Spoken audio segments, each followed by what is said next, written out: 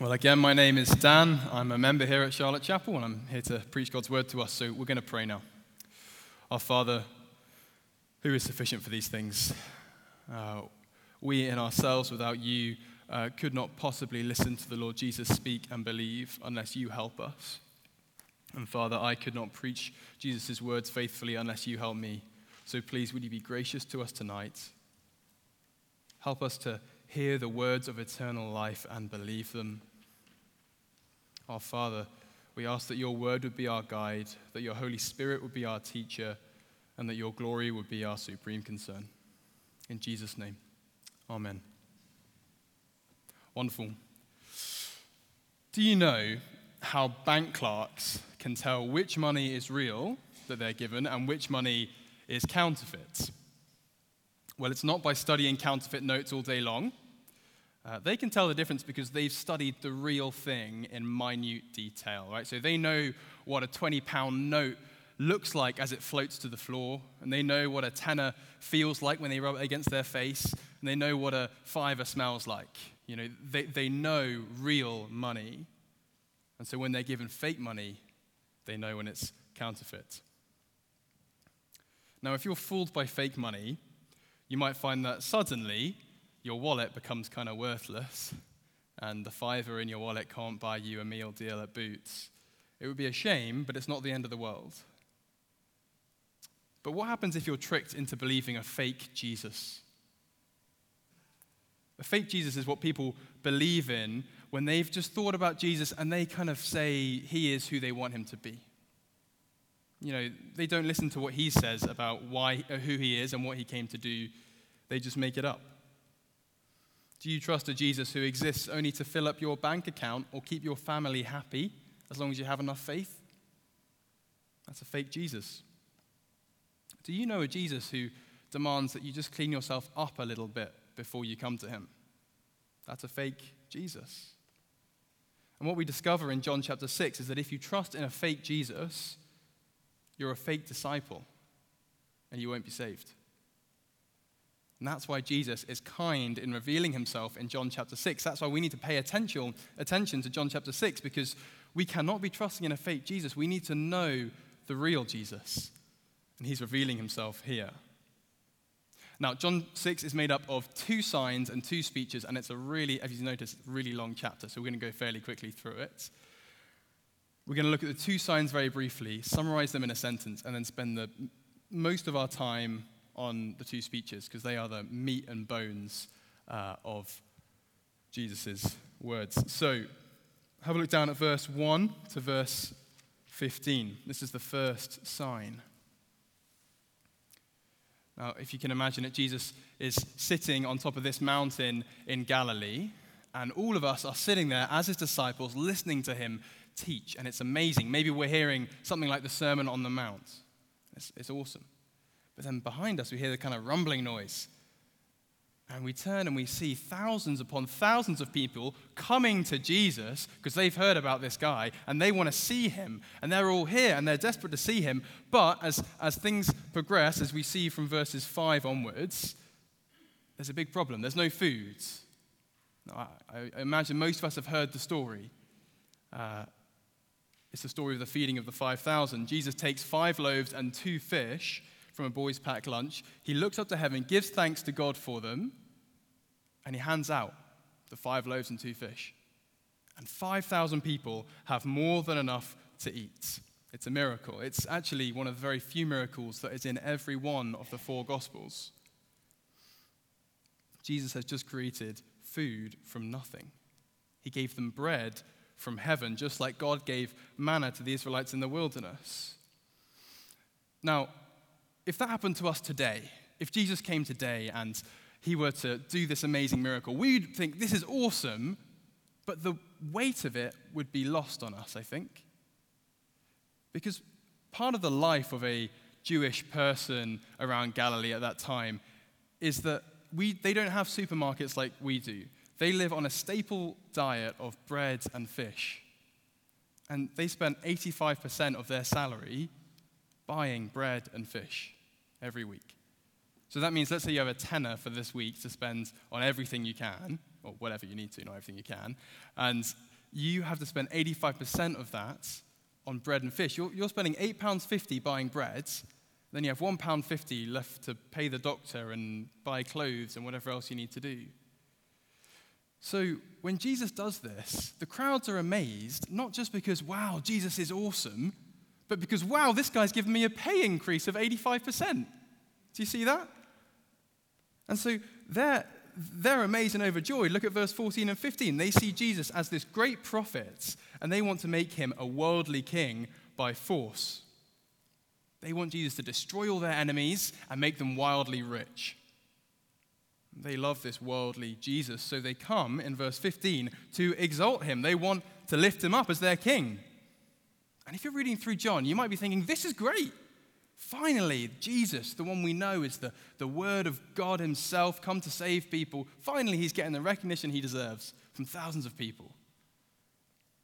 And that makes Jesus' response all the more shocking. Have a look at verse 15. When Jesus sees that they want to come and make him king, he withdraws from them. He just walks away, back up the mountain. Because that's not who he is. Jesus is not your slot machine into which you put your kind of superficial faith to get out your materialistic stuff. That's a fake Jesus. So how can we summarize this sign in one sentence? Here it is. The crowds trust in a fake Jesus, so the real Jesus withdraws from them. So that's the first sign. The second sign now. You probably have heard of this one too. This is where Jesus is going to walk on the water. And this sign, if you have a look at verse 16 and verse 17, this is only for the disciples to see. The crowds don't get to see this sign.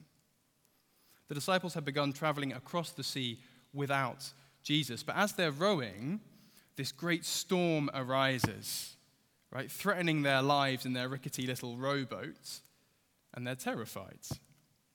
But pay attention to what the Bible says. They're not terrified because of the storm. Look at verse 18, 18 and 19. Why are they terrified? They're terrified because they see someone, they think, or something, walking on the water towards them in this massive storm. But then, over the sounds of the crashing waves and the screaming winds, they hear a familiar voice. He said to them, "It is I. Do not be afraid." He says, "I am," literally, ego eimi. He's actually quoting from the Old Testament. He's quoting the name of God.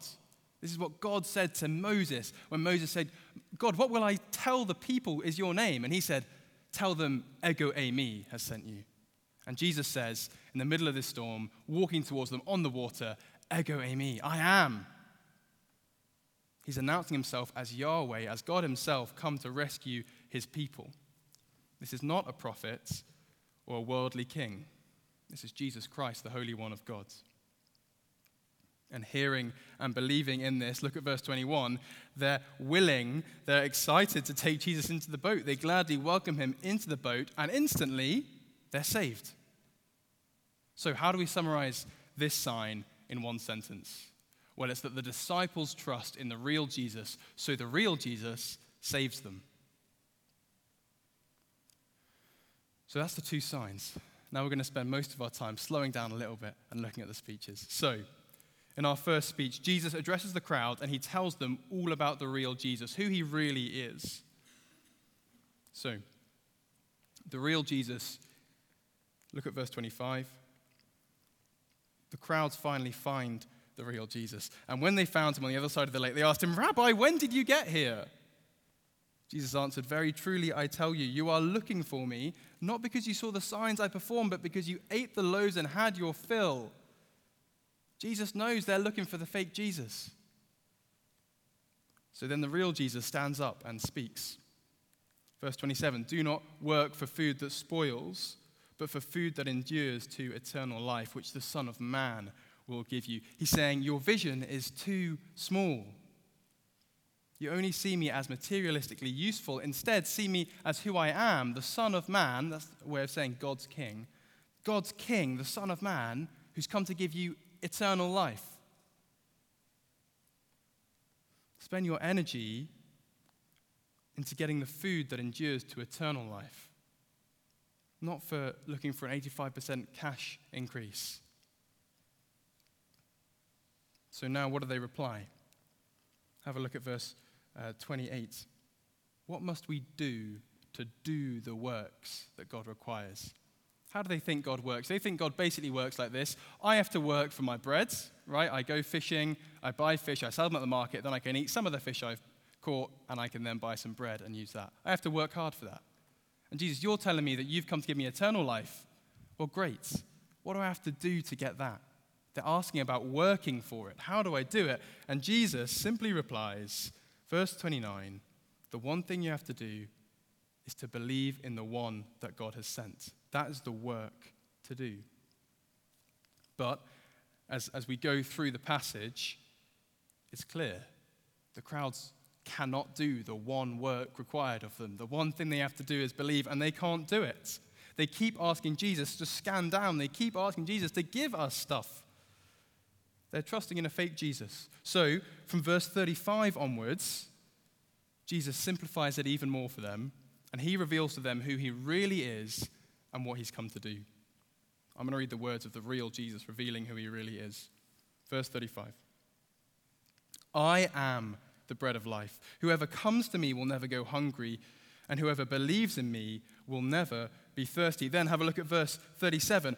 All those the Father gives to me will come to me, and whoever comes to me I will never drive away. And then in verse 39, and this is the will of him who sent me, that I shall lose none of all those he has given me. Then finally, my Father's will is that everyone who looks to the Son and believes in him shall have eternal life, and I will raise them up at the last day. Now, there's so much in here, and we're going to come back to a lot of it, but I just want us to notice one thing for now. One thing to notice from what Jesus is saying. What is it that qualifies you to enjoy this welcoming, satisfying, eternal life from Jesus? There's only one thing to do, isn't there? And it's the easiest thing. It's to come to Jesus, to come to him like a person who's not eaten in weeks. Now, I want us to understand this a bit better. So, I bought some bread, and we're going to do a little fun experiment. Now, I want you to imagine that you have not eaten in weeks. Let's say you've not eaten in 2 weeks' time, and you are walking along the street, and you see Charlotte Chapel, and you see me standing here with some bread, you think, I need that. So you hobble in, and you get to the back. Now, let's say when you got there, and you stood at the back looking at me holding this, you just stood there, and you said, oh, wow, that bread is really pretty. Look at that bread. Dan must have a great sourdough starter, right? That's really impressive. If you just stood there and did nothing else, you're going to die. You're on the brink of death. No good just looking at it. What if, instead of just staying there looking at it, you come forward, you sit in one of the front rows, super eager, and you take loads of notes. You want to learn all about the bread. Because you want to ask me loads of questions. You shout out, Dan, how do you make this bread? And I say it involves yeast and wheat and some other stuff. And I really don't know how to make bread. This is from Sainsbury's. But anyway, you learn loads about the bread, all the doctrine of the bread, right? What good is that to you if that's all you do? Just sit there, maybe for years, learning about the bread. You're going to die. What if even you get up from that chair, you walk all the way up here, and you come right up to the bread, and you come to the bread. You come and stand, and you smell it, and you think, that's lovely bread. This is great. I'm going to put this on my mantelpiece. It's useless to you. You'll die. So when Jesus says, believe in me, or come to me, or look to me, all the ways he describes this here, what's he saying? He's saying, come to me like you come to bread. Come to me and like eat me. Genuinely eat me. Not look at me or learn about me. God sent Jesus to be the satisfying bread, that we would actually come to him and take him. But so far, the real Jesus hasn't been very well received by the crowds. Have a look at verse 36. But as I told you, you have seen me, and still you do not believe. And now, have a look at verse 41. We read that they have even begun to grumble against Jesus and his words.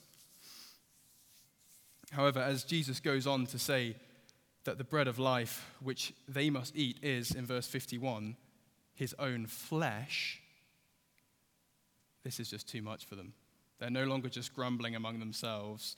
What are they doing? In verse 52, they begin to argue sharply. Now it's a difficult word to translate. Literally, the word is have a fight. Like, they begin to really get agitated about this. What is Jesus talking about? How can we eat his own flesh? Well, this brings us on to the second point. The first point, the real Jesus offers eternal life to everyone who comes to him.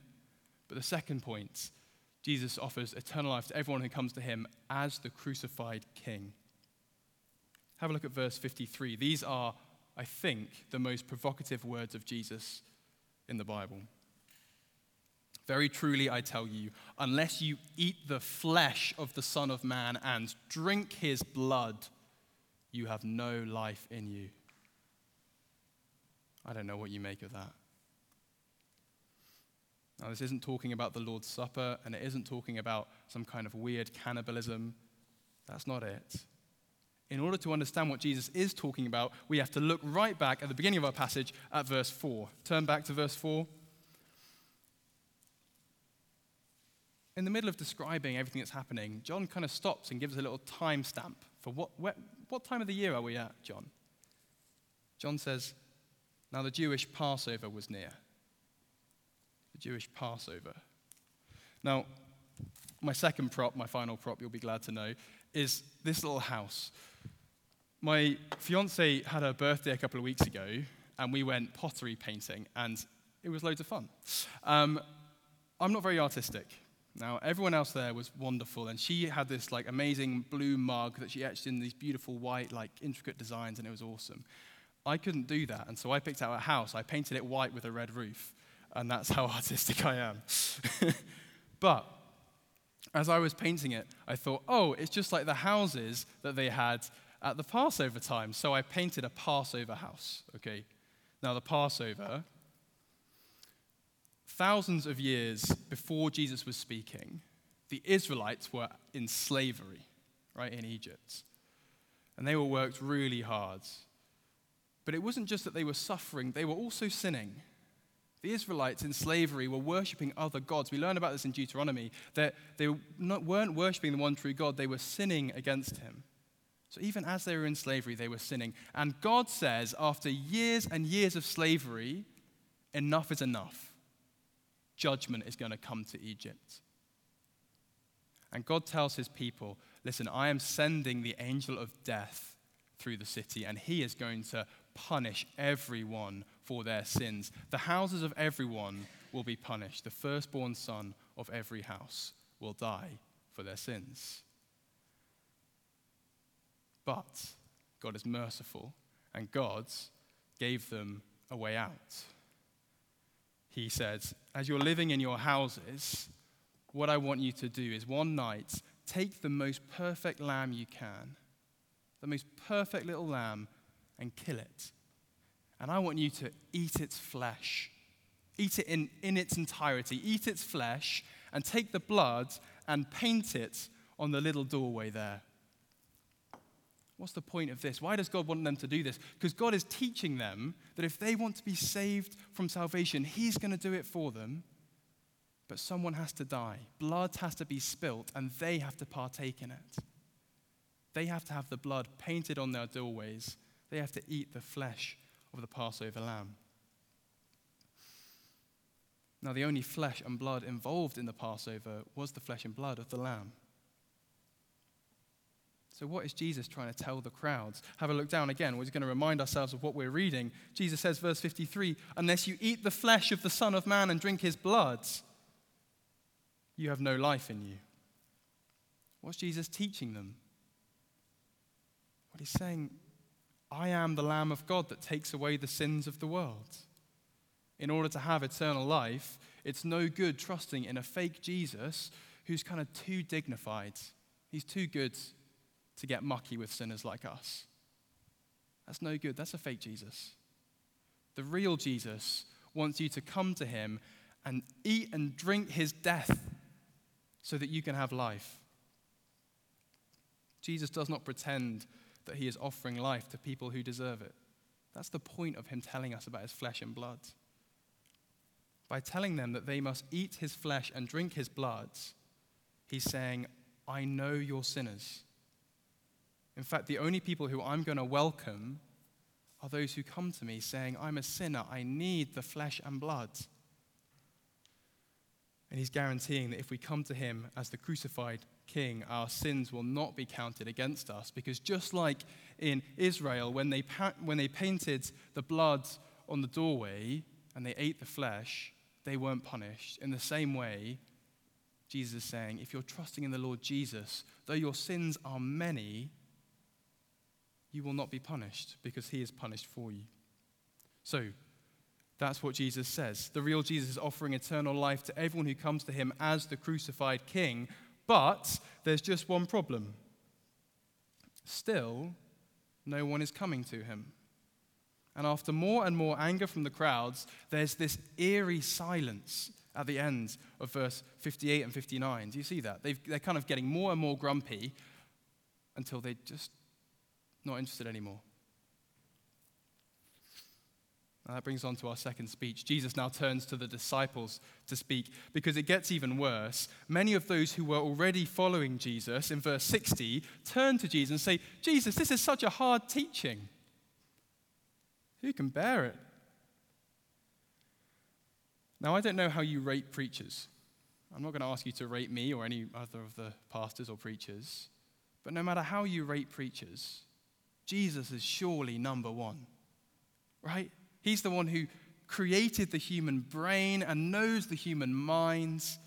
Therefore, he can teach us in ways that are just amazing, that make things wonderful to us and clear to us and deep to us so that we love them and believe them. That's what Jesus can do. But even when Jesus preached, people refused to come to the cross and believe. The greatest preacher who ever preached was not very fruitful in his ministry. Jesus' mission to give life to the world looks like it's failed. Can you believe that? We shouldn't believe that, right? He hasn't failed. But it looks like he's failed. Because not only will the crowds who are just strangers to Jesus, not only will they walk away from him, but even his own disciples. Look at verse 66. Many of his disciples turned back and no longer followed him. And then even, look at verse 70 and 71. Jesus replied, have I not chosen you, the 12? These are Jesus' best friends, his special apostles. Have I not chosen you, the 12? Yet one of you is a devil. He meant Judas, the son of Simon Iscariot, who, though one of the 12, was later to betray him.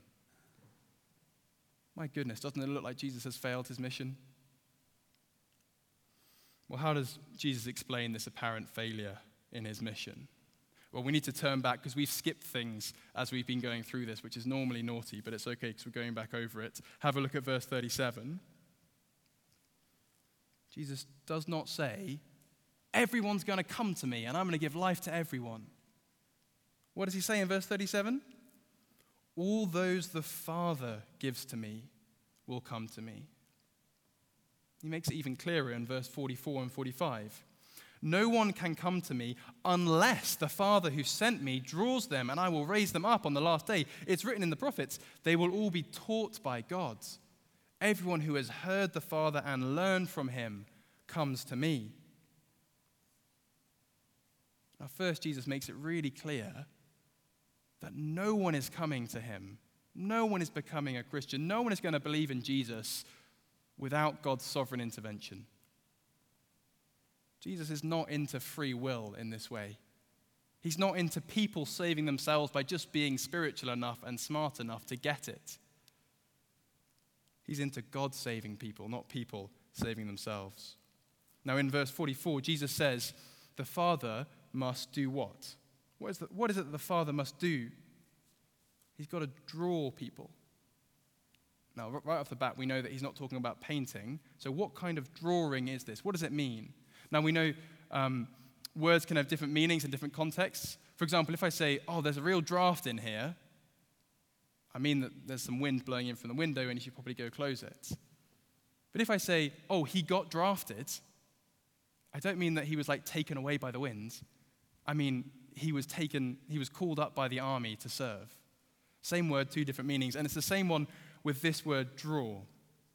Because it can be a bit tricky to understand because it can have different meanings depending on the context.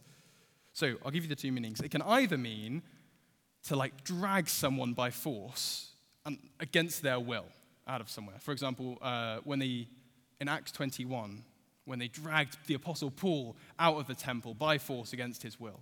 That's how it can be used. Or it can mean to entice someone, to woo someone by an inward change. That's how it's used in Jeremiah 31. God says, I have drawn you with my unfailing love. So either God drags us kicking and screaming to Jesus, kind of holds our eyes open, makes us look at him, or God changes our desires from within so that we now want to come to Jesus. Those are the two options, right? Now, what Jesus is saying here is not the first one.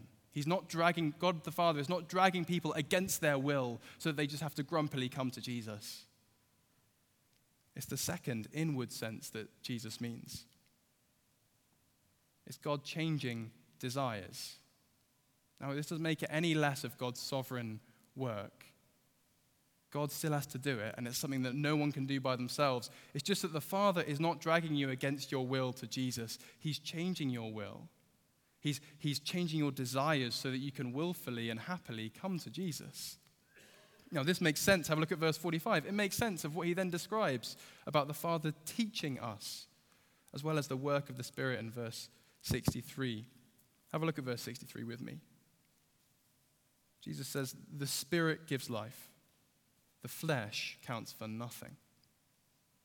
So it is the Holy Spirit who is sent by the Father to give life to sinners, not by hitting them over the head and dragging them to Jesus, but by opening their eyes, letting them see Jesus for who he actually is. Because, my friends, Jesus is not in himself kind of ugly and disappointing and less good than you thought he was going to be. If he was, then maybe we'd have to be dragged against our will to get to him. But if we see him for how he actually is, then there's no way we could possibly think that he is less than anything. And that's what the Holy Spirit does. He doesn't trick us. He opens our eyes to see how amazing Jesus really is. So, why are so many people rejecting Jesus? Why are there fake disciples who stay around for a bit, but then fall away permanently? Well, it's because they have not been born again by the Spirit. Their desires have not been changed, so they still feel no love towards the crucified Christ, but only ambivalence or even disgust. But there are a few. Have a look at verse 67. So many of these disciples who are following have just abandoned Jesus. So he turns to his 12, his best friends. He says, you don't want to leave too, do you? He's not forcing them to stay. He's not saying, you better stay here or else. Right? He's not insecure. He's asking, are you going to leave too? I don't know, but I imagine there might be people here today who have been doing the Christian thing for a really long time and it's getting kind of boring, and maybe you feel like it's getting time to give up. Church is not that interesting. Jesus doesn't seem that great. Jesus is asking, you don't want to leave too, do you? Look at what Simon Peter says. He expresses faith perfectly. This is real faith in the real Jesus. He says, Lord, to whom shall we go? You have the words of eternal life, and we have come to believe and to know that you are the Holy One of God. They see Jesus for who he really is. They hear his words, and they say, yes, this is him. This is the one. So, we've seen that God causes sinners to trust in the real crucified Jesus, and the real Jesus gives eternal life to everyone who comes to him. Now, that is the meat and bones of our passage. I just have 3 applications for us as we close up. First of all, to the unsatisfied ones. Now, I know that most of us here have eaten the bread of life. We know what it's like to have that emptiness inside filled by seeing Jesus, knowing the love he has for us. But how often, brothers and sisters, do you go to church on a Sunday, love the Lord Jesus, be satisfied by him, but then on a Wednesday, you just feel empty and you turn not to Jesus but to Netflix, or not to Jesus but to food, or whatever it is. You don't need to be born again. That's not the point. But we need to come to the Lord Jesus again. Keep coming. He is the bread that we have to eat repeatedly. Do you remember in the wilderness, God didn't give manna just once for the Israelites. It came once, and then it came the next day, and the next day, and the next day.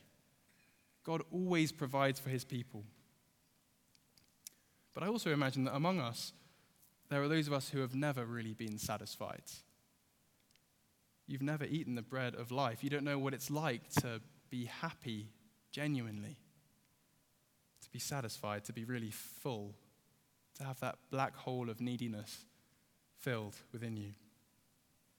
So Jesus is saying to you today, call off the search.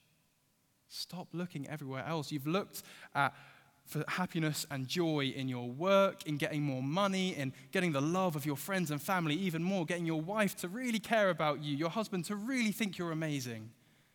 Then, if we had a happy marriage, it would be okay. We'd be happy. Or if my friends really thought I was great at that or really funny, then it would be good.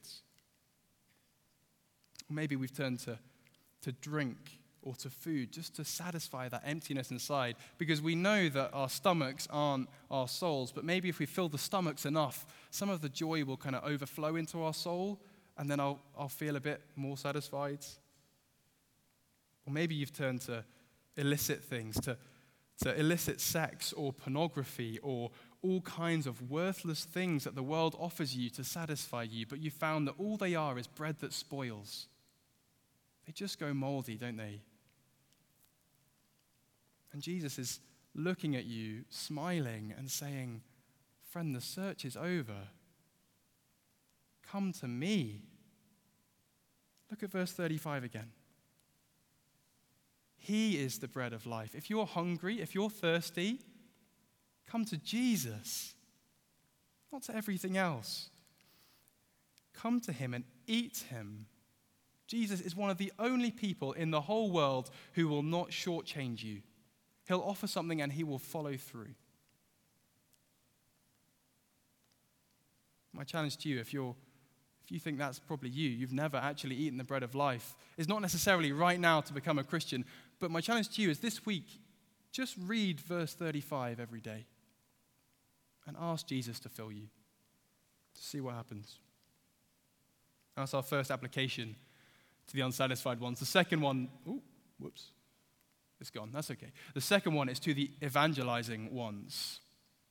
Now, those among us who are Christians, those of us who are always prepared to give a reason for the hope that we have in Christ, who want to season all of our conversations with the salt of the gospel of grace, right? That's what so many of us want to do. But don't we suck at it? I suck at it. I know some of you are actually really good at it, but I'm really bad at it. And even when I pluck up the courage to tell someone about the Lord Jesus, I'm so disappointed by their response. Right? They're just not interested. Well, this is the wonderful news of this passage. God is sovereign in salvation. It is the Holy Spirit who gives life and not us. It is the Almighty Father who loves all people. He is the one who draws people to Jesus, not us. It's not your job. You have one calling. The sovereign God, who is sovereign over salvation, gives Christian one sovereign command. And it's this. Philippians chapter 2, verse 15. Shine like stars in the world, holding firmly to the word of life, which is the gospel.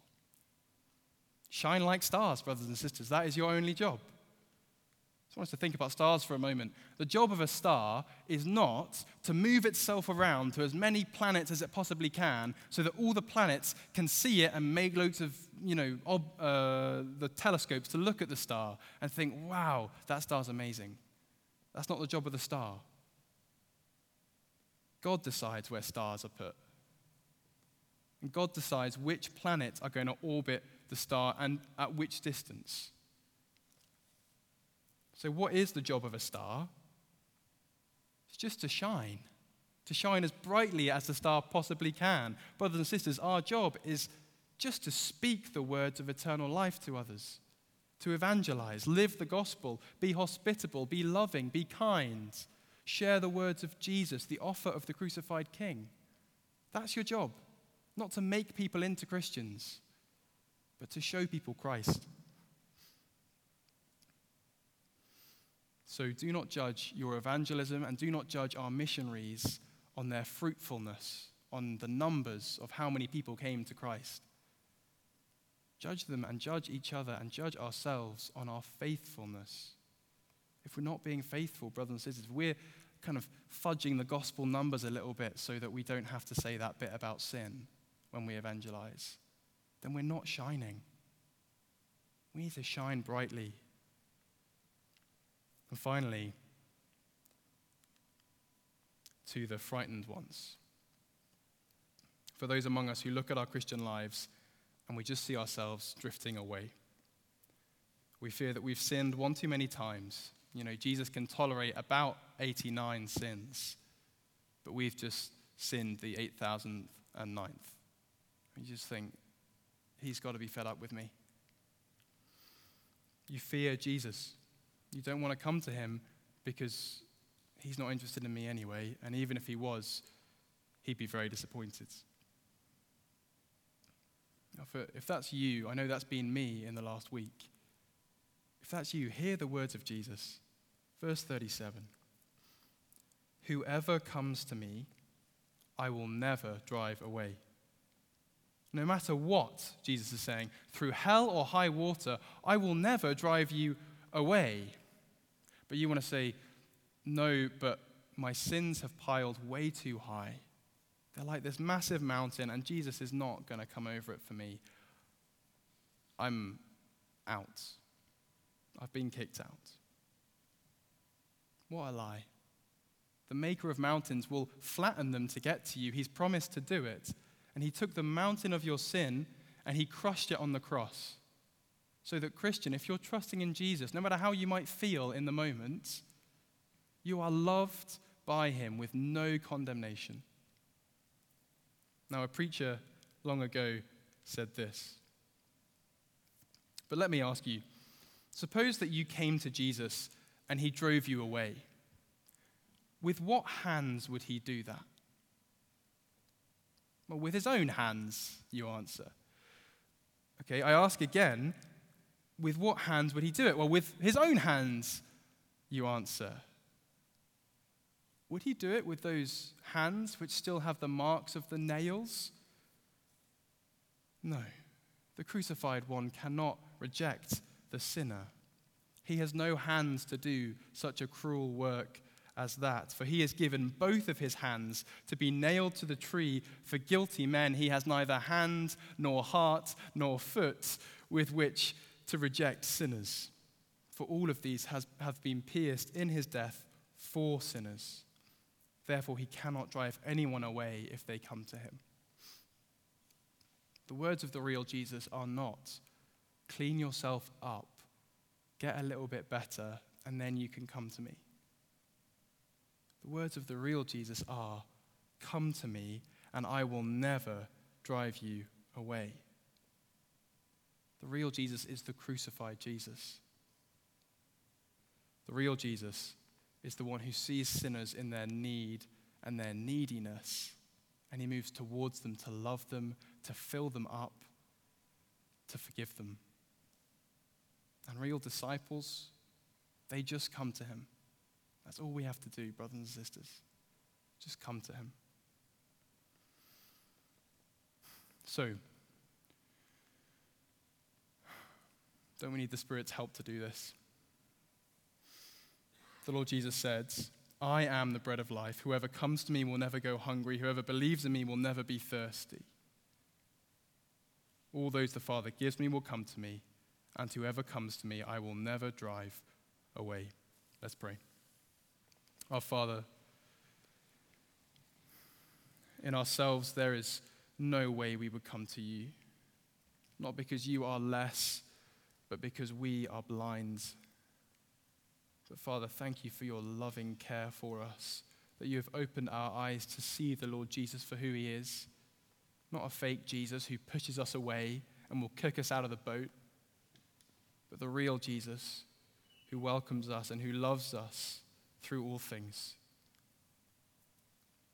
Our Father, please help us this week to go to him, to believe his words, that everyone who comes to him finds a warm, warm welcome.